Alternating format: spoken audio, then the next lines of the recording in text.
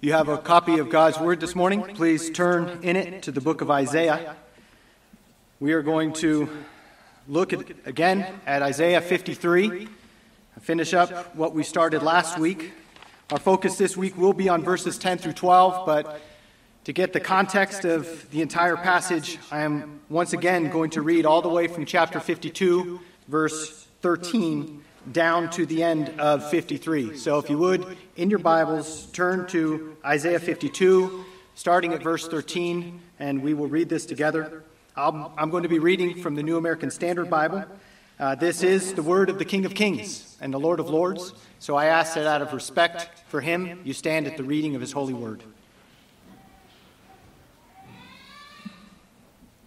Isaiah 52, verse 13. Behold, my servant will prosper. He will be high and lifted up and greatly exalted. Just as many were astonished at you, my people, so his appearance was marred more than any man, and his form more than the sons of men. Thus he will sprinkle many nations. Kings will shut their mouths on account of him. For what had not been told them they will see, and what they had not heard they will understand. Who has believed our message, and to whom has the arm of the Lord been revealed? For he grew up before him like a tender shoot, and like a root out of parched ground. He has no stately form or majesty that we should look upon him, nor appearance that we should be attracted to him. He was despised and forsaken of men, a man of sorrows and acquainted with grief. And like one from whom men hide their face, he was despised, and we did not esteem him. Surely our griefs he himself bore, and our sorrows he carried. Yet we ourselves esteemed him stricken, smitten of God, and afflicted. But he was pierced through for our transgressions. He was crushed for our iniquities. The chastening for our well-being fell upon him, and by his scourging we are healed. All of us, like sheep, have gone astray. Each of us has turned to his own way. But the Lord has caused the iniquity of us all to fall on him. He was oppressed, and he was afflicted, yet he did not open his mouth. Like a lamb that is led to slaughter, and like a sheep that is silent before its shearers, so he did not open his mouth. By oppression and judgment he was taken away. And as for his generation, who considered that he was cut off out of the land of the living for the transgression of my people, to whom the stroke was due? His grave was assigned with wicked men, yet he was with a rich man in his death, because he had done no violence, nor was there any deceit in his mouth. But the Lord was pleased to crush him, putting him to grief. If he would render himself as a guilt offering, he will see his offspring, he will prolong his days, and the good pleasure of the Lord will prosper in his hand. As a result of the anguish of his soul, he will see it and be satisfied. By his knowledge, the righteous one, my servant, will justify the many, as he will bear their iniquities. Therefore I will allot him a portion with the great, and he will divide the booty with the strong. Because he poured out himself to death, and was numbered with the transgressors, yet he himself bore the sin of many, and interceded for the transgressors. Thus far, the reading of God's holy word. Let's pray together. Lord, we pray that as we look into your word, as we have been exhorted through the book of James, that we would not forget what kind of men or women we are, that we would leave here transformed, that we would not be short-sighted. Lord, the scriptures tell us that your word is sharper than any two-edged sword, that it divides into our very thoughts, and we pray this day that you would do that very thing, that it would be you who speaks through your word at this time, and that you would dig down deep into our very souls and transform us. We ask in Jesus' name, amen.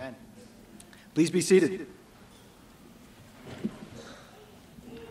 All right, so we're returning this week to this marvelous chapter of Scripture.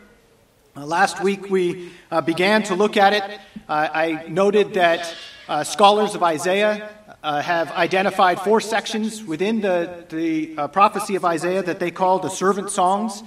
This is considered the fourth and final servant song that speaks of the servant of the Lord, the servant of Yahweh. And we see that at the beginning of this passage is that it says, "Behold my servant my servant will prosper. And we looked last week and we saw that there was this pattern of suffering and glory. We saw that in Peter when he spoke about the prophets who looked back at the prophecies that they had given, and that they would inquire into their own prophecies to try to figure out who or what time the Spirit of Christ who was in them was prophesying. And it says as he was prophesying about the sufferings of Christ and the glories that would follow.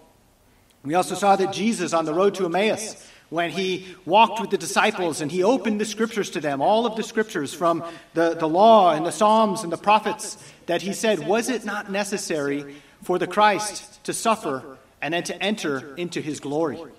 So we were looking at these themes of suffering and glory, that the great headings of the prophecies of Christ in the Old Testament, that they speak of his sufferings and his glory. And I wanted us to consider in this passage the truth that Jesus suffered for our sins and entered into glory. That's the point of the passage, that Jesus Christ suffered for our sins and entered into glory. Last week we focused on the sufferings of Christ in verses 1 through 9. We saw that as the servant of the Lord, we saw his rejection in verses 1 through 3, that he was rejected by men. If you recall that they had certain expectations of what the Christ should look like, and because he didn't fit the mold, he didn't fit what they thought he should look like, that they despised him, they did not esteem him, they thought him as being of no value, and they rejected him. In verses 4 through 6, we saw the burden of the servant, that great and grievous load that Jesus bore upon the cross, as he bore our sins upon himself, as he took our sins upon his own person and suffered and died for us upon the tree. And in verses 7 through 9, we saw the sufferings of Christ as we saw the oppression of the servant, that Jesus was oppressed by men, that in an unjust way they tried him and put him to death even though he was innocent. And that brings us now to the second portion of this passage of Scripture, where we are going to look at the glories of Christ. So last week we saw the suffering servant. This week in verses 10 through 12, we're going to look at the glorified servant. There will be a three-part outline. It's going to follow each verse, so it should be very simple for us to follow. The first is in verse 10. We're going to look at the prosperity of the servant. Next, in verse 11, we'll look at the satisfaction of the servant. And then finally, in verse 12, we will look at the inheritance of the servant. So let's start now by looking at the prosperity of the servant. So at the end of verses 7 through 9, we saw that Jesus received a proper burial, that it was the beginning of starting to look into his glories, that because he was innocent, because he had done no violence, because he had done no deceit, that God honored him with a proper burial to ensure that he would see no corruption, that he did not receive the burial of the criminals, that the dogs did not eat his flesh, the birds did not feed upon him. And so we begin to even see now in that last section of 7 through 9 the glorification of Christ in his burial. But we also saw that there was a human element to the sufferings of Christ, that the rulers and the priests, even Pilate and the Romans, were oppressing him, and that they had a hand in putting him to death. But they weren't the only agents that were involved in the death of Christ. And we see in verse 10 that the Lord was involved in putting Christ to death, as it says, "But the Lord was pleased to crush him, putting him to grief." You see, there's that word grief again. Recall, we saw it last week in verse 3, where it says he was a man of sorrows and acquainted with grief. Also in verse 4, it says, "Surely our griefs he himself bore." And now here once again we see that it is the Lord who puts him to grief. If you recall, I showed us last week that this word really means to be sick. And it can also mean to be wounded. It can refer to physical maladies, whether we're thinking of sickness as we usually think of sicknesses, but it can also refer to a wound. If you remember Ahab, that troubler of Israel in the northern kingdom, when the man at random drew his bow and shot the arrow, and it went into the armor of Ahab, it says that he was wounded. It literally says he was made sick. And so here the Lord is pleased to crush his servant and to make him sick, to wound him, to put him to grief. What a strange statement, is it not? To hear that it pleased God to crush his own son? Is this not the servant of the Lord? The one who always did his will? Who always did what is pleasing in the sight of the Lord? And now here it says that it pleased him to crush him? It pleased him to put him to grief? How are we to understand this? Is it that God is some sick, demented father who delights in punishing his children? Look, any of us who are fathers or mothers understand how unpleasant it is to have to discipline our children. I know for my own self, I do not take delight in it. I do it because I understand that I need to be faithful to do it, but I don't take delight in it. So how are we to understand God being pleased to crush Jesus? What exactly does this mean? We ought to understand that what it's referring to is that God was satisfied with the sacrifice of Christ. That God is a God of justice, and that God has a law. And all the way back in the garden, he told Adam and Eve, in the day that you eat of the tree, you will surely die. That the wages of sin is death.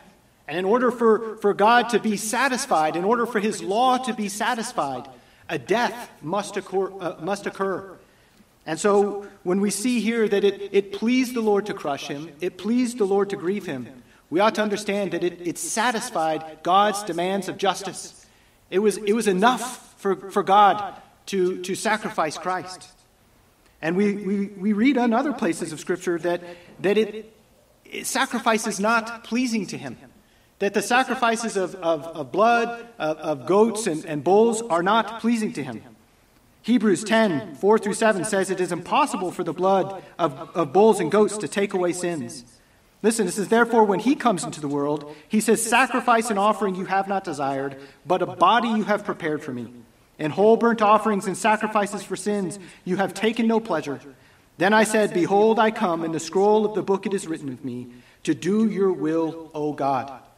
So on the one hand, God is not pleased with bulls and goats and lambs because they cannot take away sins. It was necessary for a man to die.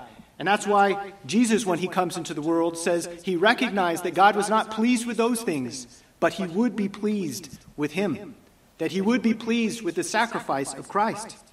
And we see the sacrificial language in this verse. So the sacrifices of the Old Testament were pictures of Christ's sacrifice. And so it wasn't enough to have the picture. There must be the substance. And we see that in verse 10, where it says, if he would render himself as a guilt offering. If he would give himself as a guilt offering. If Christ would be the sacrifice. And, English translations are good. You should have a lot of confidence in the English translations you have. The NASB is a very good translation, but at times there are things that are lost. There's a reason why there's the phrase lost in translation. And this is one of them. If you have the ESV, it gets a little closer. The ESV says, listen, when his soul makes an offering for guilt. So do you see the difference? The NASB says if he would offer himself. The ESV says if his soul would make an offering. The King James, when thou shalt make his soul an offering for sin. The NIV, and though the Lord make his life an offering for sin. And the reason why I'm stressing this is for two reasons. One is because it literally says, if his soul would make an offering for sin, is what it says. And the word soul is used 3 times in this passage. First, it's used in verse 10 there. It's used again in verse 11, as you note, if you'll note, as a result of the anguish of his soul. And then again in verse 12, where it says, because he poured out himself to death, it literally says, because he poured out his soul. So 3 times the soul is mentioned. And why is this important? Why is it important that his soul is what is offered for sin? Well, this is the word that's used in the book of Genesis. When it says, the Lord God formed man of the dust from the ground and breathed into his nostrils the breath of life, and man became a living being or a living soul. It's the life-animating principle of man.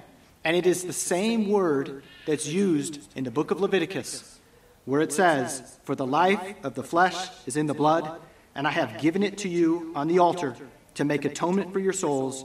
For it is the blood by reason of the life, by reason of the soul, that makes atonement. That it is the animating principle in man, the soul, that must die.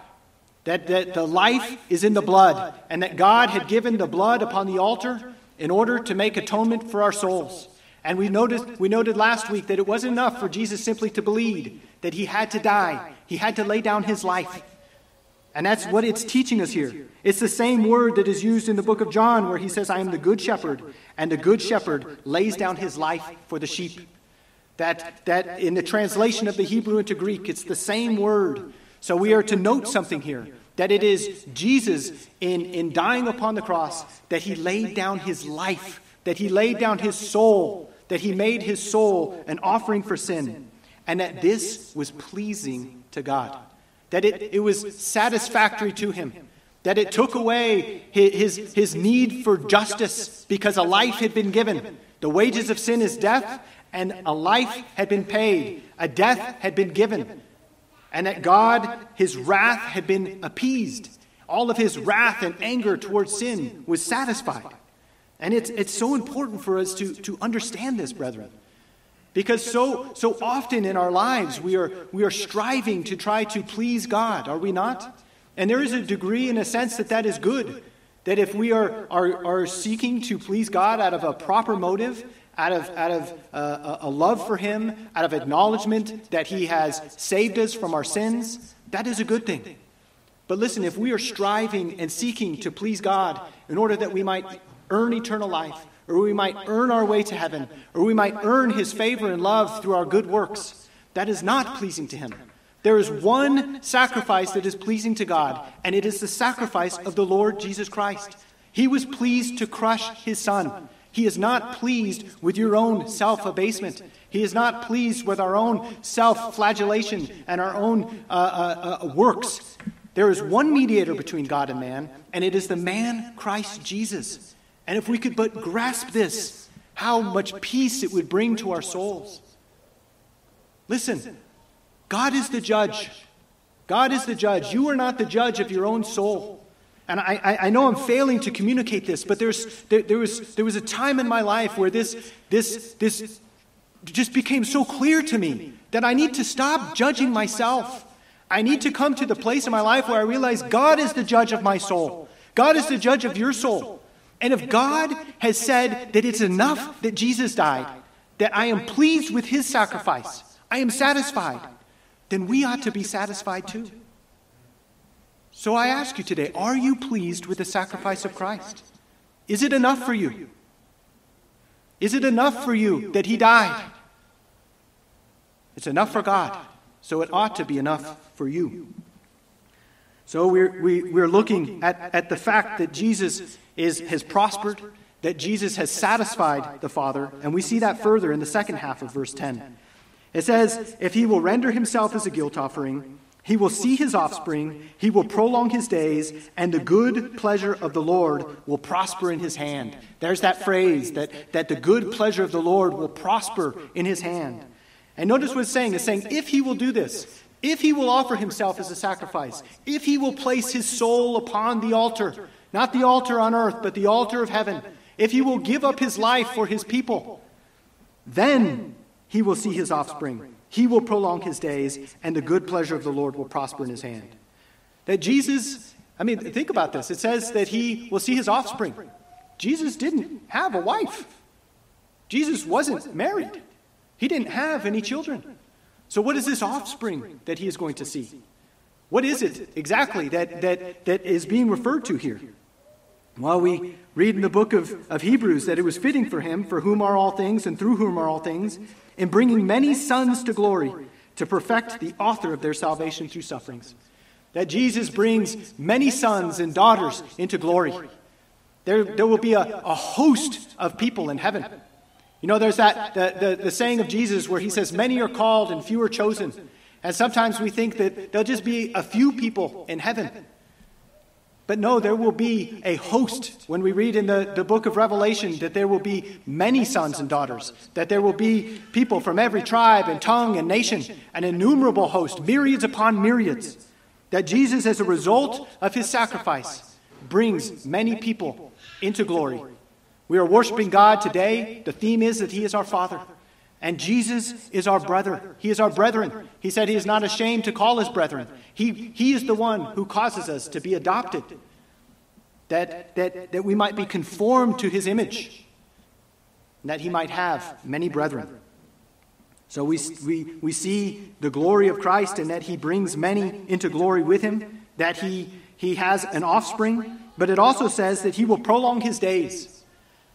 I know this isn't an explicit reference to the resurrection of Christ, but it's certainly an implicit one, that we ought to see the resurrection of Christ here, because dead people do not see their offspring.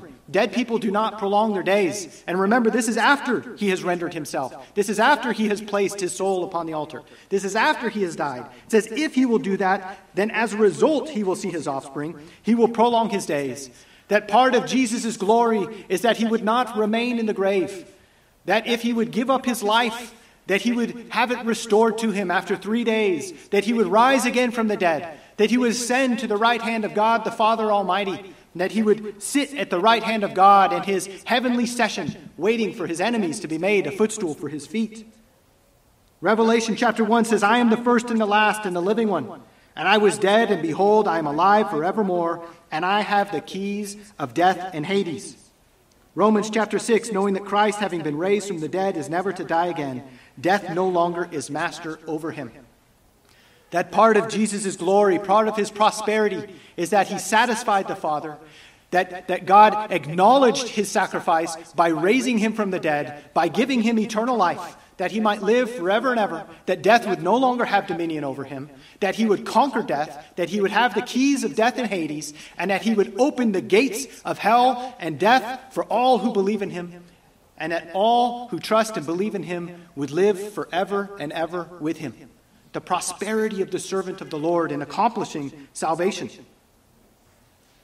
And we see it in that final phrase where it says, and the good pleasure of the Lord will prosper in his hand. I love that. Jesus succeeded in doing the good pleasure of the Lord. We ought to ask ourselves, well, what is the good pleasure of the Lord? What is it that Jesus succeeded in doing?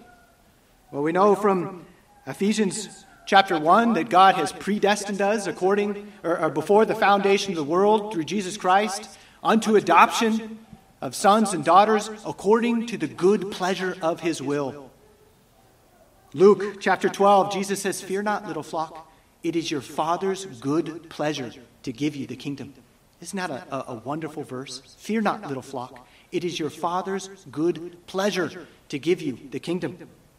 Jesus said in John chapter 6, this is the will of him who sent me, that of all that he has given me I lose nothing, but raise it up on the last day. For this is the will of my Father, that everyone who beholds the Son and believes in him will have eternal life, and I myself will raise him up on the last day. That was the mission. That God sent the Son into the world and said, this is my good pleasure. I want you to accomplish salvation. Here is the elect. Here are my people. I want you to die for them. And I want you to lose not a single one of them. And I want you to raise them up on the last day. And Jesus in his high priestly prayer says, I glorified you on the earth, having accomplished the work which you have given me to do. That Jesus succeeded. That the good pleasure of the Lord prospered in his hand. That's why I think it's so contrary to biblical Christianity when people say you can lose your salvation. Because I don't quite think they understand what it means in relation to Christ and the Father. Because the Father had summoned Jesus. He had sent him on a mission to accomplish salvation. And it says that Jesus accomplished it, that he succeeded. He did the work of the Father. That the good pleasure of the Lord prospered in his hand. But if he were to lose one, if he were to lose but one, he would not have completed the mission that the Father had sent him to do. So this ought to give us great encouragement, brothers and sisters. This ought to encourage our souls that Jesus accomplished the mission, that the servant prospered, that the good pleasure of the Lord prospered in his hand. So the first way we see the glory of the servant of the Lord is in his prosperity, in his success, in the fact that he succeeded in accomplishing all that God had sent him to do, that he appeased the wrath of God, that he satisfied the justice of God, and that he brought about salvation for his people. The next way we see the glorification of the servant is in verse 11 when we look at his satisfaction. Look with me at verse 11. It says, as a result of the anguish of his soul, he will see it and be satisfied. There's that word again, soul. As a result of the anguish of his soul. That Jesus suffered not only the physical pain of being beaten, of being whipped, of being crucified, but he also had torments in the inner man. Matthew 26, then he said to them, my soul is deeply grieved to the point of death. John chapter 12, now my soul has become troubled. That Jesus had great anguish of soul in the inner man as he considered not only that he would have to face death, but he would have to face the wrath of Almighty God, this one who all his life experienced the pleasure of the Father, knowing that when he went to the cross, that the Father's good pleasure would turn from him as he became the one who bore the sin of his people, and that the wrath of Almighty God would be poured out upon him. Just think of the anguish of soul that he went through as he faced the cross. But what I love about this verse is if you look at it, it says, as a result of the anguish of his soul, he will see it and be satisfied. That Jesus looks at his struggles, he looks at all that he went through, and he's satisfied with it. It's part of the glorification of the servant that he gets pleasure and joy from the accomplishment of what he went through. And what it's saying is that it brings him joy in what he accomplished. Have you ever gone through an arduous project? I don't know what it might be. Maybe building a deck, installing a floor, knitting a blanket, something that takes a lot of work and a lot of time. And at the end of it, you step back and you look at it and you admire your work and you say it was worth it. It was worth all the toil. It was worth all the struggle. That's what's being said here. That Christ, when he sees you in glory, when he looks into eternity and he knows that you will be with him forever and ever, that the joy of his soul in knowing what he accomplished, he looks back on the cross and he says, it was worth it. It was worth it. All that anguish was worth it. There was no buyer's remorse. Have you ever bought something that's expensive and then afterwards you say, I paid too much for this? That's my life story, just so you know. Ask my wife. That is my life story. But sometimes you buy something that's expensive and you know all the toil and all the labor and all the hours of work that went into it, and you enjoy it and you're satisfied with it and you say that this was worth it. Listen, family of God, that's how Christ thinks about you. There is no buyer's remorse. He looks at the anguish of his soul. He looks at all that he went through to purchase you from sin and from Satan and from hell and from destruction. He knows the glory that awaits you, and he says, it was worth it. He is satisfied. He is satiated. It is sufficient for him. Not only is the Father satisfied in the sacrifice of the Son, but the Son is satisfied in what his sacrifice accomplished, the salvation of our souls. And we see that in the second part of verse 11, where it says, by his knowledge, the righteous one, my servant, will justify the many, as he will bear their iniquities. Jesus is the righteous one. Jesus is the servant. There are many verses in the New Testament that speak of Jesus being the righteous one. Acts 3 says, but you disowned the holy and righteous one. Acts 22, the God of our fathers has appointed you to know his will and to see the righteous one. Acts 7 says they killed those who had previously announced the coming of the righteous one. Jesus is the righteous one, and he is the servant. He is the servant of the Lord. And by his knowledge, the righteous one, it says, will justify the many. Now, I know that we are Reformed and Calvinistic, and we have the Westminster Standards, and we speak about justification, and I'm sure that you all know this, and I'm bringing coals to Newcastle, but I'm going to explain it again, because it's important for us to understand this. that the Bible teaches that something happened, that two things happened at the cross. Not only were our sins placed upon Christ, we saw that last week, right? All of us like sheep have gone astray, but the Lord has laid the iniquity of us all upon him. At the cross, God took our sins and placed them on Jesus. Jesus, who was innocent, who had never sinned, was treated as if he were a sinner, and he was punished for his people. But another thing happened at the cross, and that is God took Jesus' perfect life, his righteousness, and he transferred it to us, that all who believe in him have the righteousness of Christ imputed to them. And just as God treated Jesus as if he were a sinner, even though he isn't or wasn't in and of himself, God treats us as if we are righteous, even though in and of ourselves we are sinners. That there is this great exchange at the cross, that Jesus gets our sin, we get his righteousness. Jesus gets our imperfect life, we get his perfect life.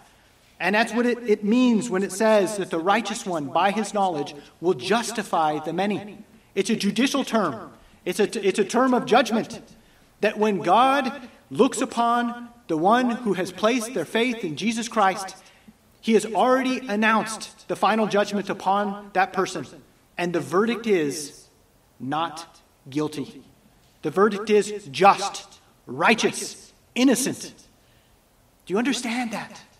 Do you understand that if you are trusting in Christ, if you believe in Christ, that this very moment when God looks upon you, he looks upon you as if you are blameless? Do you believe that? Do you live like that? Do you live as though Christ's righteousness has been given to you? Hear this passage. By his knowledge, the righteous one, my servant, will justify the many, as he will bear their iniquities. Same word, bear their iniquities, as we saw last week, speaking of the burden and the load of Christ, where it says he bore our sicknesses, when he bore our pains. Here we get a little bit clearer understanding exactly what he was bearing. He was bearing our iniquities. He lifted our iniquities from us. He is the Lamb of God who takes away the sin of the world. It's two sides of the same coin. We have the forgiveness of sins and the imputation of righteousness. God removes our sins from us, and he declares us as if we are just.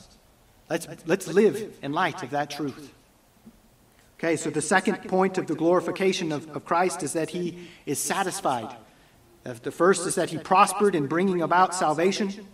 The second is that he gets to enjoy the fruit of his labor, the anguish of his soul in justifying many, in bringing many sons and daughters into glory. And then finally, we see the third aspect of the glorification of Christ in verse 12, where we look at the inheritance of the servant. Look again at verse 12. It says, "Therefore I will allot him a portion with the great, and he will divide the booty with the strong, because he poured out himself to death and was numbered with the transgressors." It says that he will have a portion with the great, and he will divide the booty with the strong. That Christ, having been raised from the dead, has become heir of all things. Psalm 2, "Ask of me, and I will surely give the nations as your inheritance, and the very ends of the earth as your possession." That Jesus is the heir of all things. That Jesus, as a result of the anguish of his soul, as a result of the fact that he placed his soul upon the altar as a guilt offering, because he poured out his soul to death, literally is what this says, because he exposed his soul to death, that he will receive a portion with the great, and then listen, he will divide the booty with the strong. Dave already alluded to this, that we have an inheritance, that Christ divides the spoils with his people. It says in Romans 8 that if we are children, we are heirs also, heirs of God, and fellow heirs with Christ. Do you understand that? That all that is Christ, he shares with us. That he has made us co-heirs with him, sons and daughters, adopted into the family of God, brought into the number, and that we receive all the rights and privileges of being sons and daughters, including an inheritance. That Jesus, who is the heir of all things, Jesus, as a result of his anguish and his suffering, has been exalted and has received the nations as his inheritance. He divides it with us. He shares it with us. Though he was rich, he became poor, that many might become rich through him. Oh, if we could but grasp that. You know, it's not false to say that if you are believing in Christ, you are far richer than Elon Musk or Jeff Bezos or anyone else in this world. Not only because you have God as your treasure and as your inheritance, but because you are an heir of all things through Jesus Christ. You are a co-heir with him. And look here, it says, the reason why. Why did he receive this inheritance? It's because he poured out his soul to death, and he was numbered with the transgressors. Jesus himself quoted this verse in Luke 22. He says, "For I tell you that which is written of me must be fulfilled, and he was numbered with the transgressors, for that which refers to me has its fulfillment." That though Jesus was innocent, though he would never committed a sin in his entire life, he was numbered with the transgressors. He was reckoned to be a transgressor. Just as we are reckoned to be righteous, he was reckoned to be a transgressor. And it says, "Yet he himself bore the sin of many and interceded for the transgressors." And what a wonderful way to end this passage, to end this section, where it says that he interceded for transgressors. Listen, he did not intercede for the righteous. He did not intercede for the just. He did not intercede for those who are perfect. Jesus said, "It is not those who are healthy who need a physician, but those who are sick. I did not come to call the righteous, but sinners." And Romans 4 tells us, "But to him who does not work, but believes in him who justifies the ungodly, his faith is credited for righteousness." That Jesus interceded for transgressors. And what that means is if you are a transgressor, if you are a sinner, that his intercession is for you. Listen, brethren, you do not need to be perfect to come to Christ. If you are perfect, if you are righteous, you have no need of his death. You have no need of his offering upon the altar of heaven. But if you are a sinner, his intercession, his sacrifice is for you. Okay, so we've seen this marvelous passage, these two great themes of the sufferings of Christ and the glory that follows. We saw his sufferings last week. This week we looked upon his glory in seeing that he satisfied the Father, that he prospered in accomplishing salvation, that he receives a joy and satisfaction in the anguish of his soul, knowing that it accomplished the salvation of his people, and that he would also become the heir of all things, glorified far above all else, receiving the name above all names, having been risen again from the dead, seated at the right hand of God the Father Almighty. So as we wrap this morning, I want you to look one more time at verse 1 of chapter 53. It's the same place we ended last week, same place we're going to end this week. And it says, "Who has believed our message, and to whom has the arm of the Lord been revealed?" This is the message of salvation. This is the gospel, that Jesus died on the cross and rose again from the dead. That Jesus who suffered is the one who has entered into glory. And so I ask you this day, have you believed the message? Has the power of God to save been revealed to you? There is no other name given under heaven. There is no other name given among men whereby we might be saved. It is only through Jesus Christ. He is the way, the truth, and the life. No one can come to the Father except through him. Have you trusted and believed? Okay, we've talked a lot from this pulpit about the different types of faith, the distinctions of faith that are made both in the Scripture and in theology. And there are three types of faith. There is what is called knowledge, what is called assent, and what is called trust. It is not enough to know what I have just told you.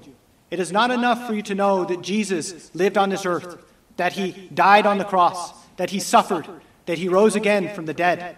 It is not enough to know those facts. Indeed, it is not even enough to assent to them, to say, yes, I agree. I agree that Jesus was a man, that he lived on this earth, that he died on the cross, that he rose again from the dead, that he satisfied the wrath of God, that he satisfied the justice of God, that he is the heir of all things, and that he is exalted to the right hand of God the Father. It's not enough to know those things. It's not enough to even agree with those things. You must trust. You must come to the point in your life where you acknowledge and trust that Jesus did those things for you? Have you reached that place in your life? Have you reached that place in your journey on this earth where you have come to the point where you said, yes, I trust that Jesus died for me. I believe that load that he bore upon the cross was for me. I believe that he satisfied the justice of God that I deserved. I believe that he died for that sin that I committed last week that made me think I probably shouldn't come to church this morning because I'm such a wretch. Have you come to that point in your life? Do you trust him? Have you placed your soul in his hands? Have you placed your eternal destiny? Listen, you are going to live forever and ever. You are going to exist forever and ever. Have you come to the place in your life where you have said, I entrust my soul to Jesus, that what he did was enough, that God is satisfied, and I trust that God is satisfied. I am going to enter to the great white throne of judgment with no other plea than that Jesus died. He died for me. Do you believe the report? Let's pray. Oh, Father, we do pray that there would be none here this day who would not believe this message in the sense of saving faith, in the sense of trusting Jesus for their eternal salvation, trusting that he died to save them from their sins.